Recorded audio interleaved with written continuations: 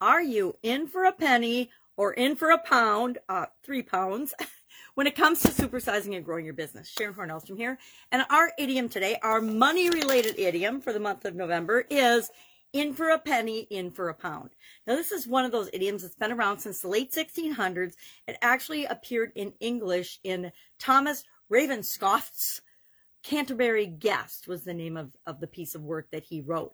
And it basically means that once we're involved in something, we must not stop at just doing half measures. It came from jolly old England, of course, from the British English, and the saying was translated or brought to the Americas, but it didn't ever go into the different form of currency, you know, in for a penny, in for a dollar, in for a penny, in for a pound. I think the alliteration of the P's makes pound and penny go better together, thus it's stuck, and it just stayed in for a penny, in for a pound. But it basically means, how committed are you to something that you say you're going to do? When you make a decision, when you make a choice, how committed are you to it? Are you just going to try it out a little bit, or are you all in?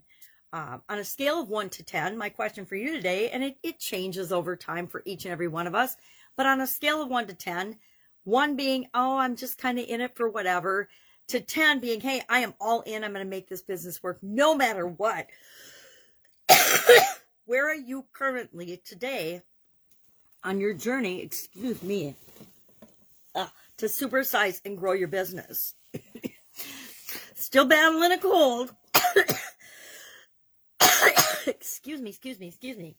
So, if I were actually 100% honest right now, in terms of the business, and I'm always building more than one business, but let's say the primary business that I am currently building, as far as being all in, I would say I'm only at about a 7 today. On this current day, November 13th, 2021. Probably because I have a cold. Excuse me. Probably if you asked me another day when I wasn't feeling into the weather, I'd be at a 9 or an 8 or a 9.5. But today, being Saturday, coughing my head off and feeling into the weather, hey, I'm only at a 7. I'm only going to put as much effort as I can into working on and building my business today, given that there's other circumstances, other things going on in my life. Now, there are times in my life when I have been, 10 plus, giving my business and my life and what I'm trying to create in terms of supersizing and growing my business, my absolute positive all and anything else I can muster. But again, that ebbs and flows based on our priorities, based on our decisions, based on our choices, based on our commitments.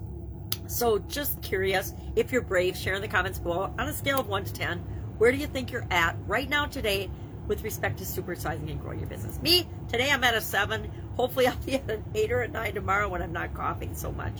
But that just goes to show us that life impacts our business and our businesses impact our life. All right, in for a penny, in for a pound. Love to know your experience, or if you've even ever heard or used. I've never used this expression. I just say, hey, I'm all in, or I'm committed, or this is as committed as I am, and I'm usually brutally honest up front with how committed I am to any given project that I get involved in. All right, have a great day. I'll, of course, be with you tomorrow. I'm going to go cough a little more.